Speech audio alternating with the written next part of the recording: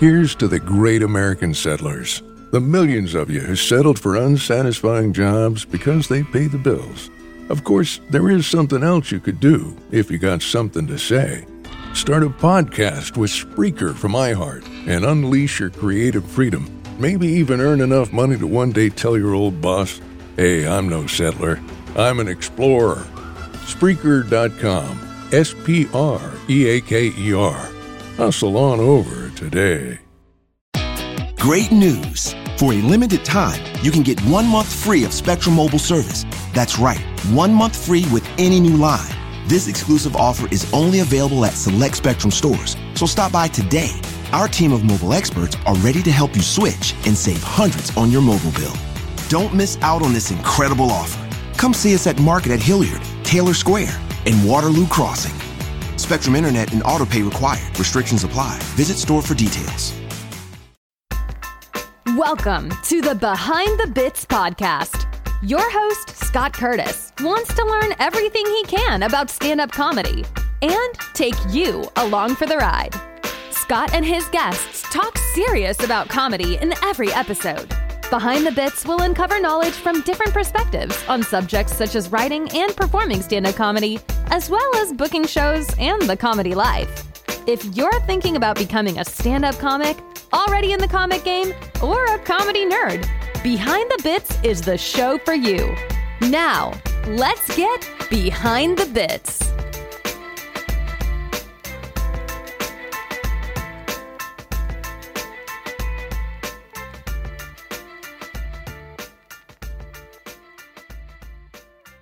Hey, BTB buddies. Happy New Year, and thank you for listening to Behind the Bits.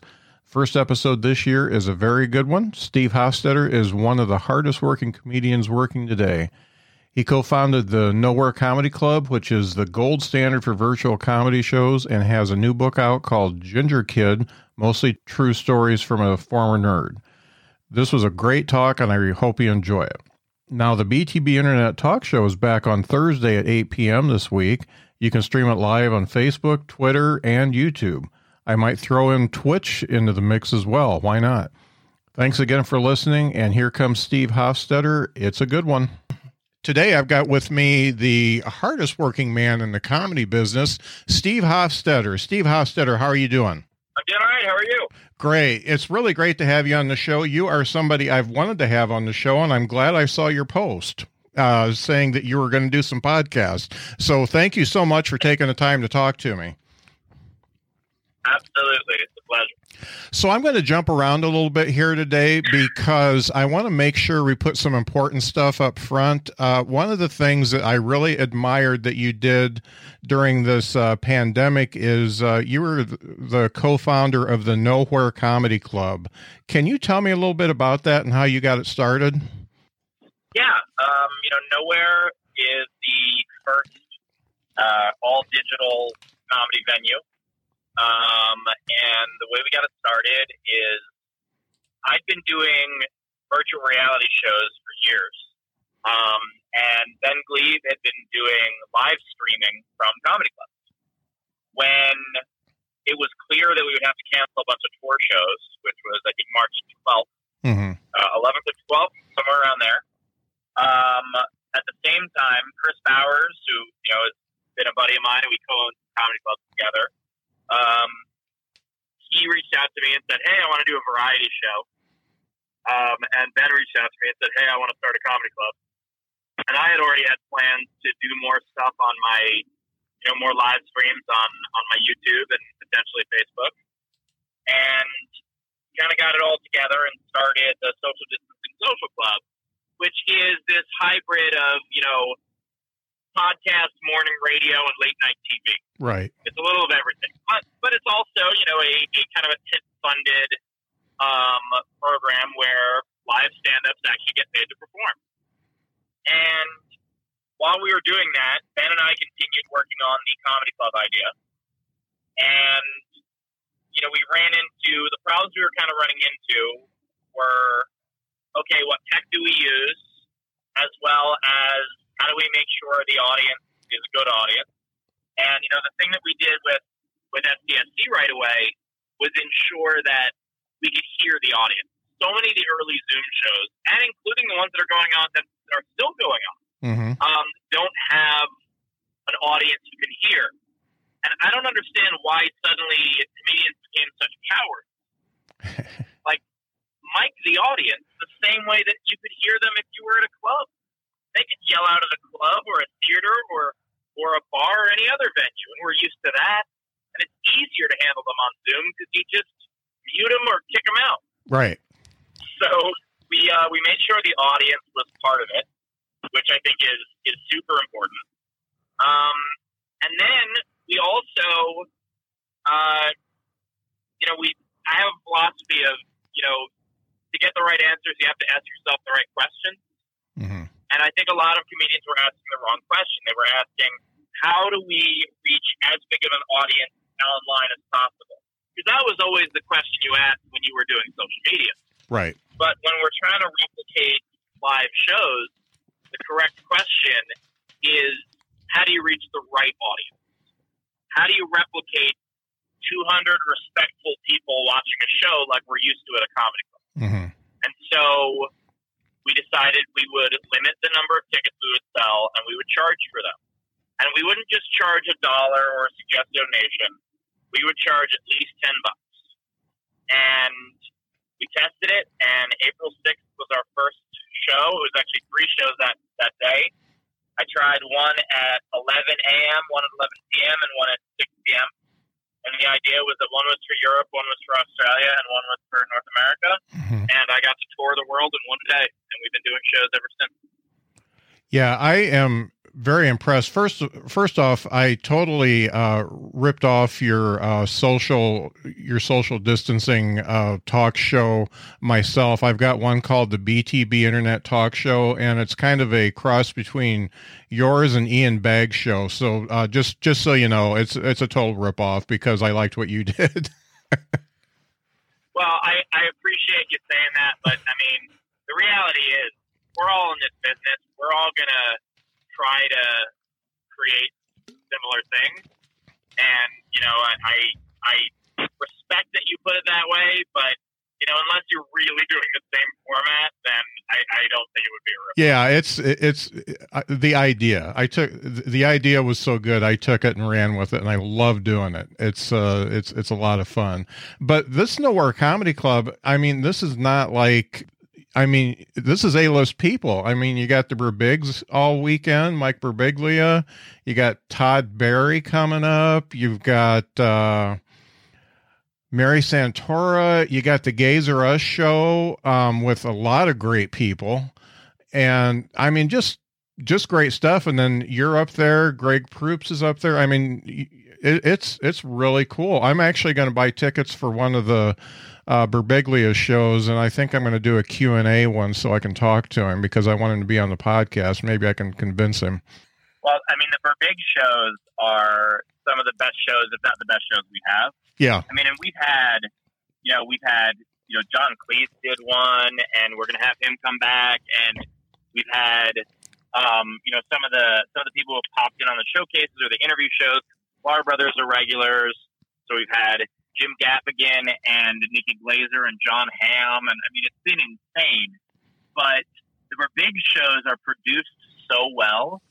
Like, he's not someone who threw a laptop up on a couple of empty Amazon boxes. Yeah. Like, he really put the thought in, put the effort in, bought the equipment, like, understood that this is a way to replicate a theater show. Mm-hmm. And so his shows there are perfection. He's so good at it, and his team is so good at it. Yeah.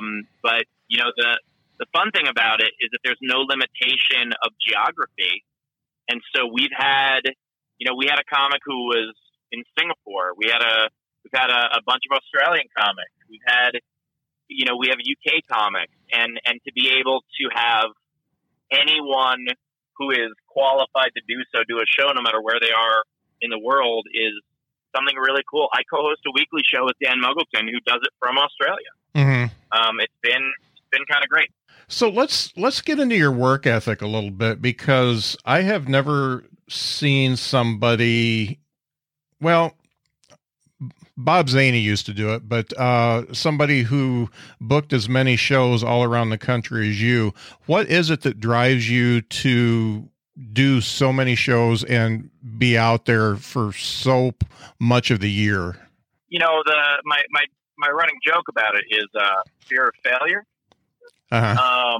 But really what it is when you work for yourself and you don't do the work, the only person you're stealing from is you. Mm. So I wouldn't want an employee to not put the work in. So why wouldn't I? Not to mention, why do we do this if we don't love it? Right. Like, I love being a stand-up comic. And while the road is exhausting, it's also fun and rewarding. And especially now where I'm at the point in my career where, you know, the shows are usually packed, the money's good, I get to bring my own openers, so I'm touring with friends. Like, why would I want to do less of that? It sounds great. Mm-hmm. When you're on the road and you're doing, let's pretend like we're not in COVID times and locked in. Yeah. If you're doing like 5 shows in a week and it's at 3 different venues, do you mix things up? Do you do different shows for different crowds? Do you work out new material? How does your show go when you're doing so many? I certainly try to, work some new stuff into my set when I can, but, I keep things fresh by ending each show with a Q&A. And it's not only a Q&A with me, but I bring my openers on stage for it also. Mm-hmm. And it's just a lot of fun. We have a great time, and that keeps every show different. But I am working on material special. And so if I want to work out that material, then I need to work on that material. And every now and then, something will happen in the news that'll call for me going back to an old bit, or I'll be in the mood to talk about something. But for the most part, I'm trying to get as close to that hour that I'm developing as possible in order to make it perfect, or as perfect as it'll be in order to record it. Mm-hmm.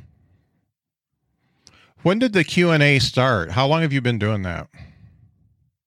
Oh, God, I've been doing that over a decade. Okay. And, I started doing it when I didn't really have fans. And so it was tough to get people to ask questions because people didn't come wanting to ask questions. Uh-huh. But it was an evolution of, I started ad-libbing on Sundays because people would come to like a Thursday show and they would say, "Oh, that was fun. I want to come back and see you." And I'm like, "Well, it's the same show all week. So, even if I do like 10 minutes different, it's still, it's not like I had hours and hours and hours of stuff I was doing a different show every day." So I got this idea because clubs would have a Sunday show. And the clubs that had a Sunday show, and this is when you're not drawing, you're just at the mercy of their own audience. And when clubs have a Sunday show, you do 2 packed shows on a Saturday, and then you end the week in front of 30 people. And that sucks. Mm-hmm. So it started in Louisville at the Comedy Caravan. When I asked them for permission, I said, "Hey, can I give out free tickets throughout the week to Sunday? And, I'll tell people that it's 100% ad-lib. You'll come back, you'll see a different set." And they said yes. And it went so well that eventually my Louisville show, the Sunday, started selling out before the Saturday. Because it just became word of mouth. People were like, "Oh, this is the show where anything can happen." And it's the show where, like, hey, if you have a mouthy friend, bring them to the show. And what I used to say in the beginning was, when I would talk about the ad-lib show, I would say, "Come to the show. If you have questions, great. I'm going to ask you questions. And if you have a mouthy friend, bring them to the show. I'll fuck them up." Mm-hmm. And so it just became this thing that kind of took on a life of its own. And And so I started, a lot of the clubs didn't have Sunday shows. And so I started just incorporating ad-lib into my regular show. And I did that by ending with a Q&A. And in the beginning, I would bribe them to ask questions. I would say, hey, I do my merch pitch where I talk about my album. And then I would say, the person who asks the best question gets a free album. Mm-hmm. And sometimes I would still only get like a question or two. But it evolved into something that's, now part of my show. And by the way, the reason that, I really believe in it is because it personalizes the show for people who are there, and it allows someone to watch more than one show in a week. Even if I'm doing the same hour up front, they still see the back end is completely different. Right. And, it's also something that I know I can do as an artist that not everyone can do. So why not lean into my strength? Right. And, I recommend that for all comedians. If there's something you can do that differentiates you as a comedian, then do it.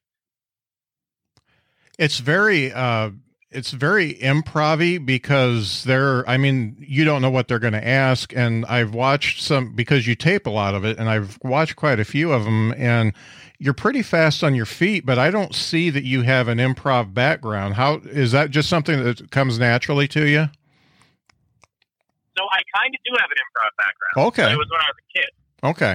So the thing that got me into comedy was when I was 13, I joined, my high school had an improv club, and I joined it, and I'd say high school, we actually started in 7th grade. So from 8th grade to 12th grade, I did improv at least once a week for 5 years. Cool. And so it is something that it's been a bit. I don't have any real formal training. We were just kind of trying to figure things out by watching old episodes of the British Newsline. But at the same time, every now and then I have, I've joined with an improv group on stage for something fun. And it's a fun little throwback to when I was a kid. Yeah. It's really cool. When did so obviously your YouTube channel is one of the biggest YouTube channels of any comic, and a lot of it has to do with the responses to hecklers. And how did that all come about? It started as a YouTube thing with, in the beginning of my YouTube channel, I didn't want to put my material up. I just wanted to put outtakes up.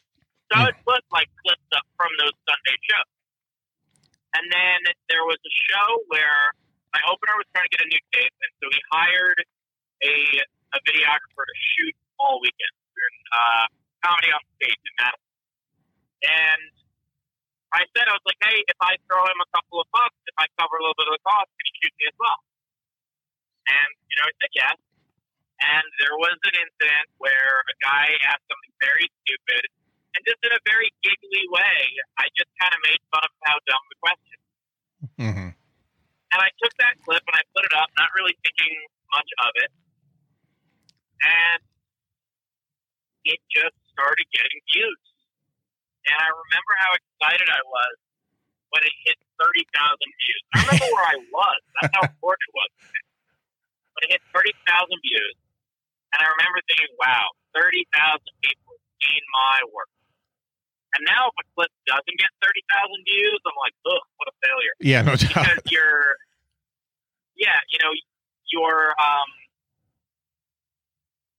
your expectations shift.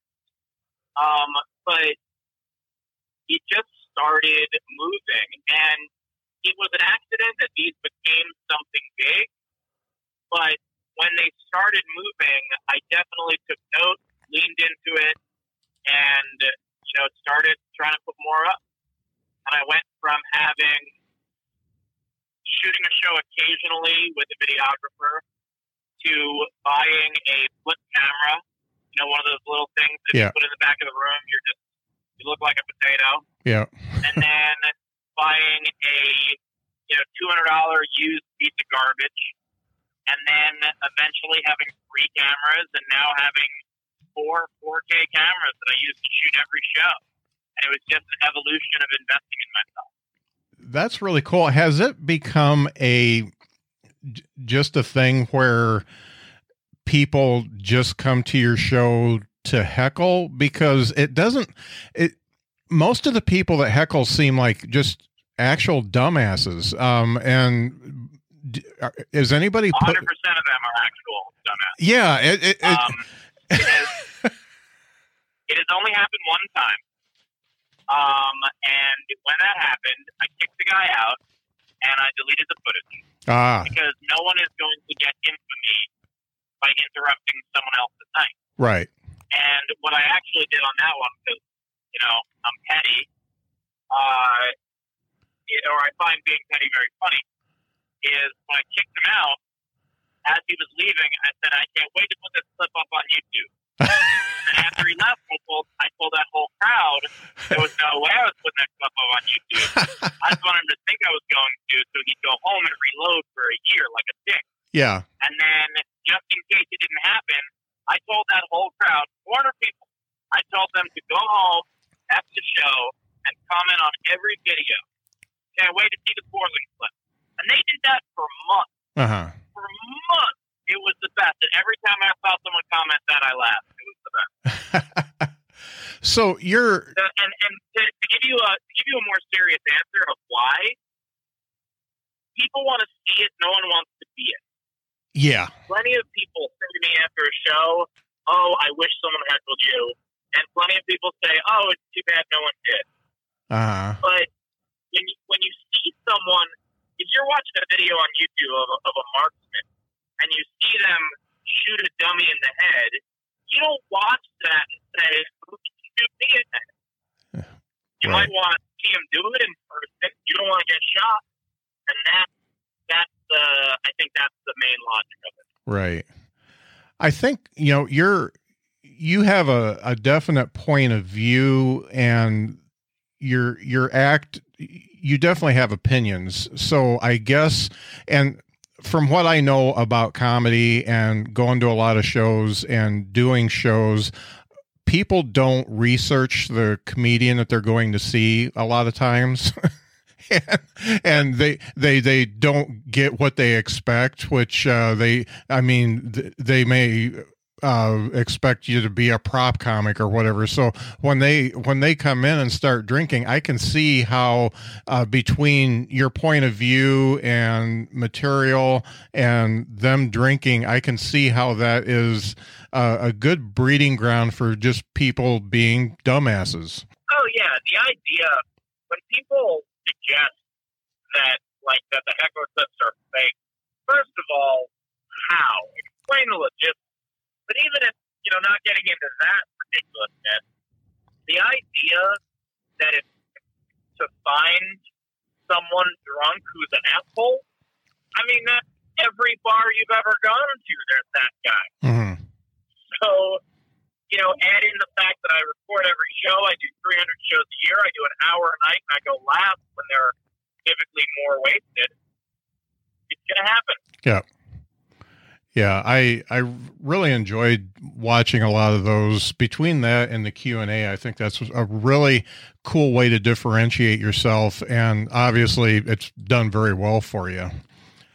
Thank you. One of the things I want to get into is, I follow you on social media, and I've been watching pretty closely, the issues that have gone on this year, and for somebody who works as hard as you do and wants to keep your name out there, I was very impressed by the fact that you took a stand on Black Lives Matter, COVID, our president, and things like that, and risked all of that that you've worked for.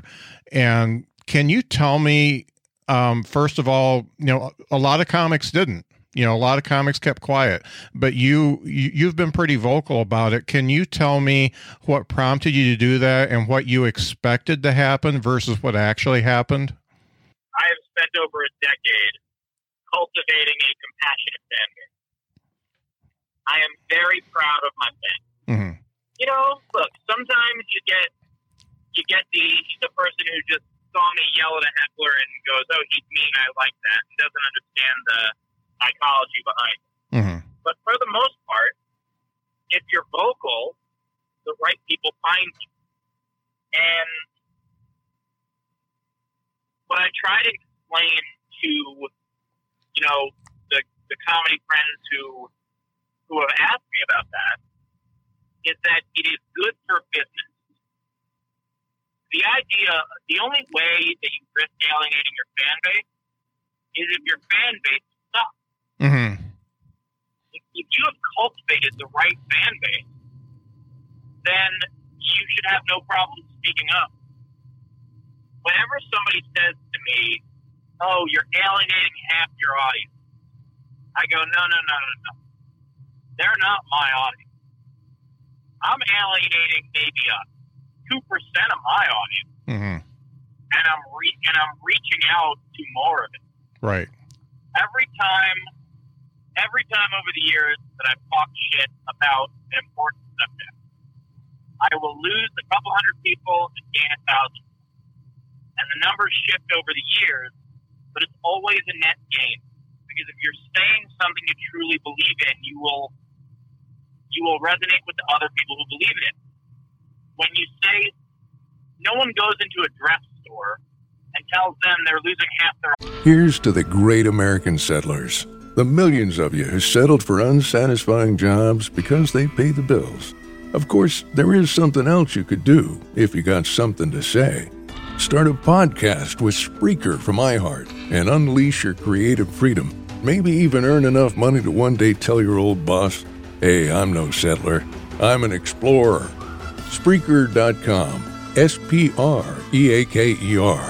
Hustle on over today. Great news. For a limited time, you can get 1 month free of Spectrum Mobile service. That's right, 1 month free with any new line. This exclusive offer is only available at select Spectrum stores, so stop by today. Our team of mobile experts are ready to help you switch and save hundreds on your mobile bill. Don't miss out on this incredible offer. Come see us at Market at Hilliard, Taylor Square, and Waterloo Crossing. Spectrum Internet and autopay required. Restrictions apply. Visit store for details. Audience by not selling pants. That's not what they do. Right. And so I have shown other comics, and I have posted my numbers on my own social media, that there was a comment, I got a DM the day that I posted. I donated a good deal of money to a Black Lives Matter COVID fund. Mm-hmm. And it was something started by Chris Red, and I thought it was a really amazing charity. And I posted it saying that, I would match what people were donating. And so that day, I got a really nasty message from someone saying, "You're losing your fans, and I used to think you were funny," and blah, blah, blah. And I took that message and I screenshotted it along with my Instagram numbers for that week that showed I had gained over 10,000 followers in a week. Mm-hmm. And I posted it with my Facebook numbers, which showed I was gaining 2,000 to 4,000 a day. And I posted those, and I said, "Tell me again how this is making me lose followers." Yeah, that I followed that, and that's why I brought up that question, because do you feel like it's becoming important? So one of my first interviews, I talked to a PhD in marketing, or I can't remember what his PhD is, but he studies comedy, and he talks about two different types of comedians. One is a thermometer comedian, and they tell you about what's going on. The other one is a thermostat comedian, and that's somebody who is trying to change minds by what they say. Do you feel like we need more thermostat comedians now? That is such a great way to break it down. I've never heard that before. I love that. Yeah. I think he always needed thermostat comedians. Now, there are a lot of thermostat comedians, and look, there is a time and a place for a comedian that just wants to distract you and make you laugh, and not think about your problems, Mm-hmm. and that's fine. That ain't me. I don't begrudge the people who do it. So it's hard for me to say definitively we need more thermostat comedians. I'm just proud to be one. Right. Yeah, it's a lot of people I've talked to who were more of a thermometer type comedian are saying that they want to be a thermostat comedian now. And they're writing material in that fashion just because they want to make a change. They want to change people's minds. Yeah, why else did we get into this? Yeah, no doubt. So let's talk about, I can't say I've read Ginger Kid, but I know this is it's on my list to buy. I buy so many things from the people I talk to, but talking about being a nerd and being bullied in high school and junior high and stuff like that. First off, what were you like a nerd in the fact that you were into nerdy things? Or were you more of an outlier type nerd? Both. I think more the first one. Okay. I was always like not too far removed from kids who were cool, but still not accepted.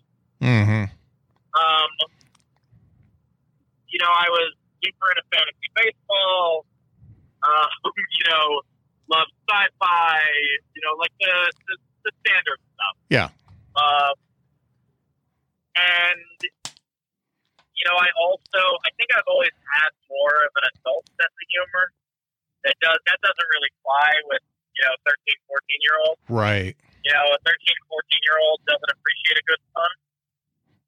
So, like that, I've been listening to Carlin since I was like 7.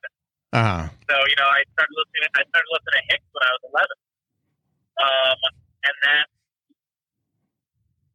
like, I didn't fit in. And, I had some friends, and, as I got older, I learned how to relate to people better. But I think a lot of us feel that. I think not feeling like you fit in is a pretty universal thing. Mm-hmm. Did you use comedy to try to fit in? Eventually, yeah, and that's kind of the arc of Ginger Kid, where I discover this improv group, Mm-hmm. and I join it kind of on a lark, and then it just becomes my life, and and it was the first time I got positive attention, and not to ruin the end of the book, but I ended up speaking at my graduation, and got a laugh from an interruption. So the stage was set early. There was this like pivotal point in the speech, and all of a sudden, it's this quiet moment, and you just hear a baby just kind of go like real loud. And so, just perfectly seriously, I just turned toward where the baby was sitting, and I just go, "Thank you." Uh-huh. And then I go back into my speech, and it gets a laugh, and and that was, I guess an early baby heckler. I don't know. It was, just kind of a precursor to what was coming. Right. So this next question is kind of a logistics thing, because you do shows all over. You actually did a show. I'm near South Bend, Indiana, and you did a show at a bar that a friend of mine owns, Vegetable Buddies, and that was, I think it was towards the end of the year last year. And the funny thing is I had talked him into booking a couple showcase shows and stuff like that myself. So I was doing shows right after you did your show. And I want to talk to you about that particular type of bar, because it's a rock bar. The seats, the table, the stage is like 5 foot, 4.5 feet. The tables are far away, and it's like the absolute worst place to do comedy. So when you think about doing comedy in a place like that, and let's take out the fact that you fill the place up and everything's cool because of that.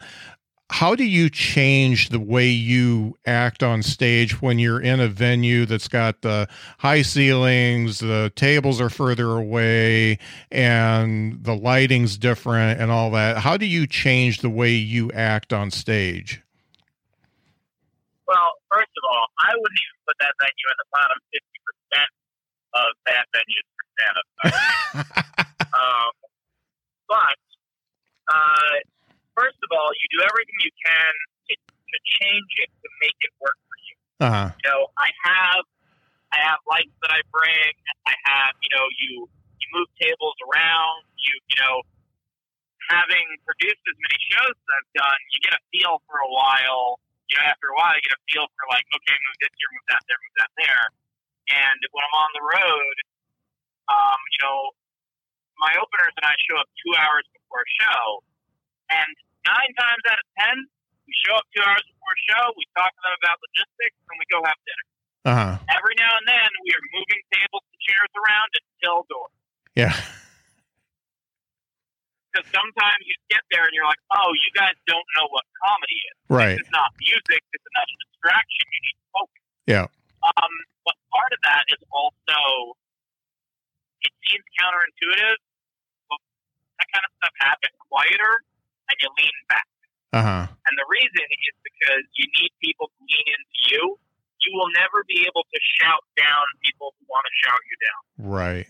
But if you get the crowd who wants to be there to lean in, then the other people become the exception. Right. So that is the, and also, and my guys know this, but when you open strong.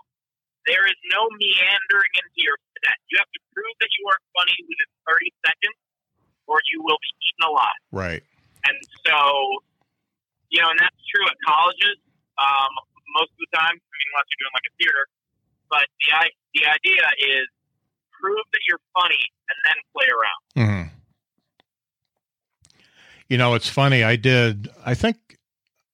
did my last show there in January, and I think I did, I don't know, 8 or 9 shows. And I finally figured out for me, because I obviously wasn't pulling in the same size audience as you do. I mean, I think my best was 70. Which is pretty good. But the problem I had was just being so far away from people on the stage, and I just wasn't getting the feedback.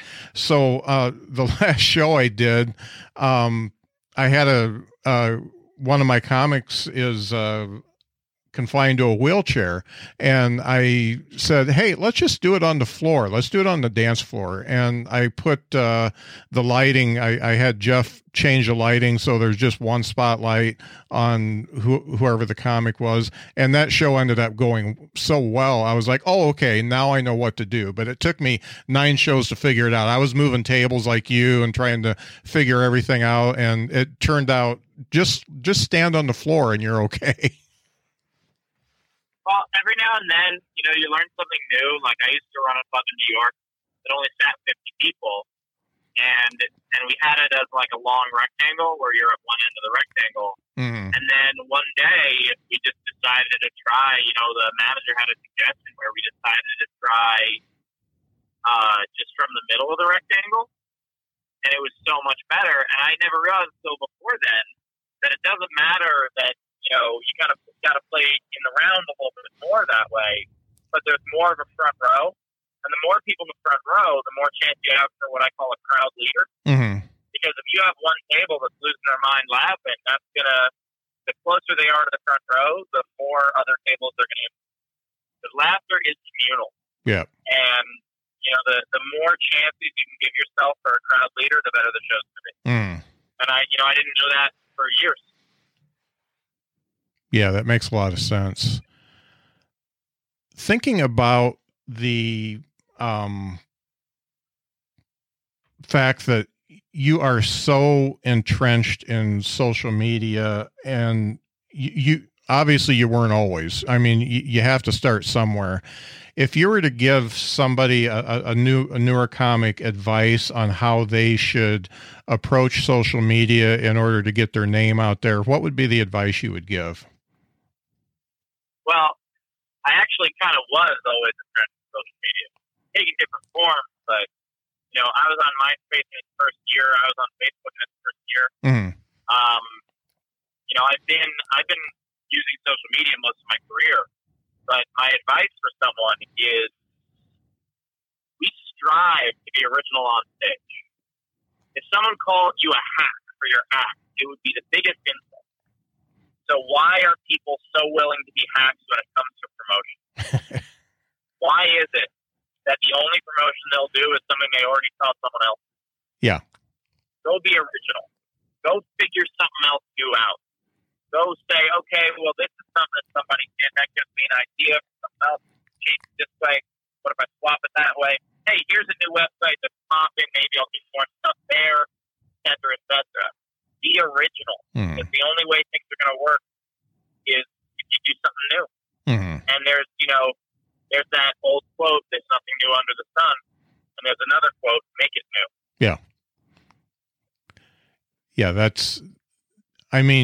obviously the stuff that you have, between the Q&As, the heckler comebacks and stuff like that, nobody else has it. And now really nobody else can do it unless they find a different approach, because you're already the king. Well, yes and no. Andrew Schultz has had a huge success with Heckler Clips. Drew Lynch has had a huge success with them. Josh Wolf is doing Heckler Clips with his YouTube and Facebook is popping. And, and that's wonderful. Like the thing that my friends used to say about me in college was Steve has 100 ideas every day. And it's our job to tell him which 99 of them are horrible. Find the one. And that's what you need to do. I have thrown so much pasta at the wall to see what sticks. I'll tell you probably the dumbest thing I did was early on in my career when I would go eat at these random places around the country, and I would always see headshots up from people that no one's ever heard of. Uh-huh. From someone who was like on a soap opera for 2 episodes of one. And I started thinking, how the hell does that headshot get up there? It's not like that person is eating in that diner and the server goes, "Oh my God, weren't you in one commercial for a couch?" Like, clearly the person had to volunteer to get that headshot.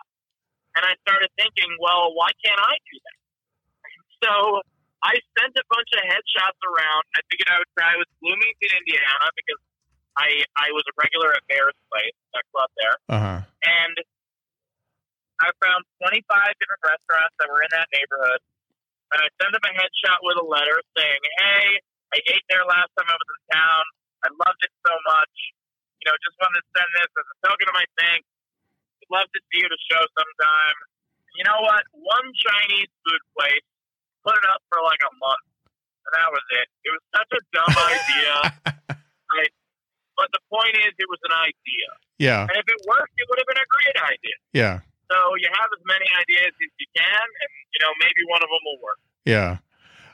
Are you pretty impetuous about stuff if you don't have those people to tell you what idea is good and what idea isn't? Would you just go after all of them? Well, that's why I have close friends in my life. Yeah. And look, every now and then I misfire something fierce. Yeah. But, also the more you do, the better you get at it, the better your ideas get. And, and sometimes you create something that doesn't work. I posted like 5 different podcasts and none of them really hit. And so I moved on. Uh-huh. But, you keep trying. Yeah. Yeah, that's great. What is the best and worst advice you got when you were coming up being a comedian?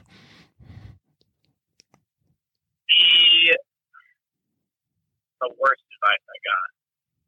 Oh, the worst advice I got is someone told me to stay clean because there's more work for clean comics. And the reason that's bad advice is that even though it is technically true, there's even more work for good comics. Uh-huh. So if you're a good, clean comic, go be clean. And if you're not a clean comic, then don't be clean. Mm-hmm. Be the best comic you can be, whatever that is. Right. The best advice I got was from Jimmy Brogan. I was about 5 years in, and, working pretty regularly, but I've seen all these comics can't even get MC work, get television spots, and I'm losing my damn mind. Mm-hmm. And I reach out to Jimmy, because he is not only a mentor to me at that point, but also he used to book the Tonight Show, so he knows what TV bookers are looking for. He was one. And I asked him about it, and he said, "Are you making enough money that you're comfortable? Can you eat? Do you have a roof over your head?" I said, "Yes." And he said, "Are you having fun?" I said, "Yes." And he said, "Then shut up and have fun." Uh-huh. And it's the best advice I got, and it was, it was less than a year before I got my first TV spot after that. Uh-huh. Because I shut up and I had fun, and I was a different comic on stage. That's great. I'm so glad you mentioned Jimmy Brogan. In order to be different and original, I did a podcast, a live stream podcast, where I was getting comedy coaching, and basically I did I showed a 7-minute set that I did, and I don't know if you ever heard of Joel Byers, but Joel and I went through the set. And the funny thing is during that, Jimmy Brogan was watching it, and Joel said that he didn't like one of my jokes. And Jimmy said, "That's the best joke of the set." So it's great to get different points of view, but it's funny that you mentioned that. Yeah. And I pegged him to get on the podcast after that, and he says, "Yeah, I don't like podcasts, no dice." So. So, what 3 things do you know now that you wish you would have known when you started doing stand-up? The most important thing is understanding how important ego is. We're all just trying to matter. And, ego comes into play when it comes, when you run afoul of other comics, when you're dealing with bookers, when you're dealing with casting directors or development VPs or whoever, ego is an important thing to keep in mind. Mm-hmm. And not just your own, but theirs as well. Another thing is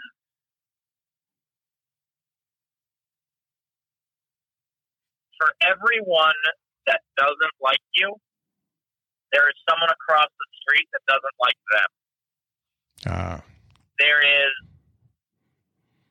There are 10,000 people powerful enough to get you on TV. There is no one who's powerful enough to prevent you. Mm-hmm. Because someone else will disagree with them. What else would I like to have known then that I know now? Your mental health is the most important thing in this business. I take less money for gigs that I can bring my own openers to. Mm-hmm. To have someone on this journey with you,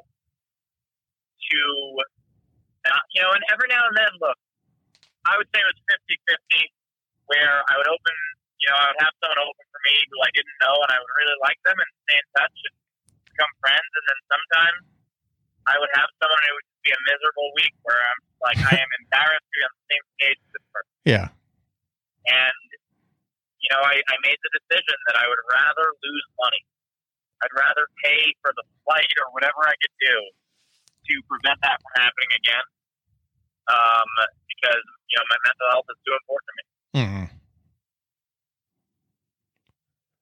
If you were to give, say somebody decides right now they want to be a comic, what advice would you give, given that we're in a pandemic and the world is the way it is? What advice would you give somebody that wants to be a new comic?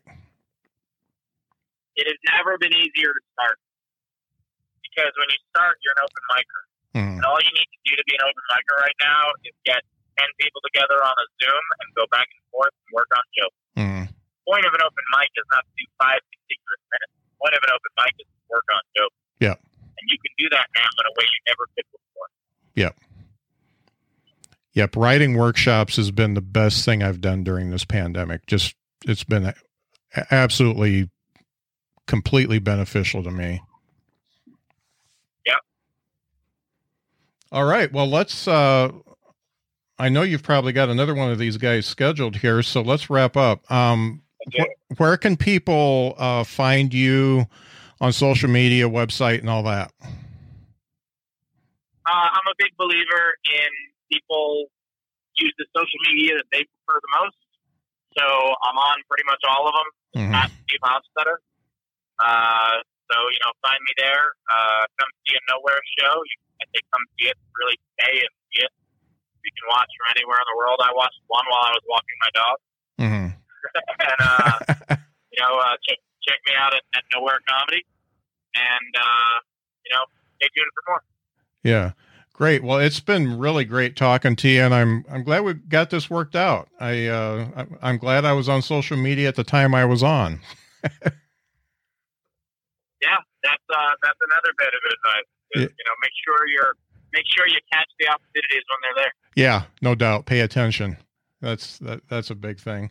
Okay, Steve. Well, it's been great talking to you, and I wish you the best. I've really admired, first of all, how you handled your video about wearing a mask is just fantastic. I've shared that a couple times, and the way you've handled the strife in this country, I really admired it, because I noticed the ones who didn't speak up now, and those are the ones I worry about a little bit, because they're too worried about their fan base to actually talk about what's important, and I think it's important that we talk about stuff now. Well, I think their fan base are a bunch of assholes, and I wouldn't be worried what a bunch of assholes think about me. Yep, no doubt. No doubt. Well, thank you, Steve. This has been a great talk, and I wish you the best. All right, you too. Bye. Great news. For a limited time, you can get 1 month free of Spectrum Mobile service. That's right, 1 month free with any new line. This exclusive offer is only available at select Spectrum stores, so stop by today. Our team of mobile experts are ready to help you switch and save hundreds on your mobile bill. Don't miss out on this incredible offer. Come see us at Market at Hilliard, Taylor Square, and Waterloo Crossing. Spectrum Internet and autopay required. Restrictions apply. Visit store for details. To make a rich, smooth cold brew, Tim Hortons steeps 100% Arabica beans for 16 hours. What could be richer than that? Well, How about blending in swirls of sweet Irish cream? Rich enough? Ooh, I guess. Not quite, because Tim Hortons tops that cold brew with the cloud of sweet cold foam. Now, what could be richer than that? Nothing? Exactly. Irish cream cold brew with cold foam now at Tim Hortons. Or try cold foam on any of your Tim Hortons favorites. Modifications extra for a limited time at participating U.S. locations.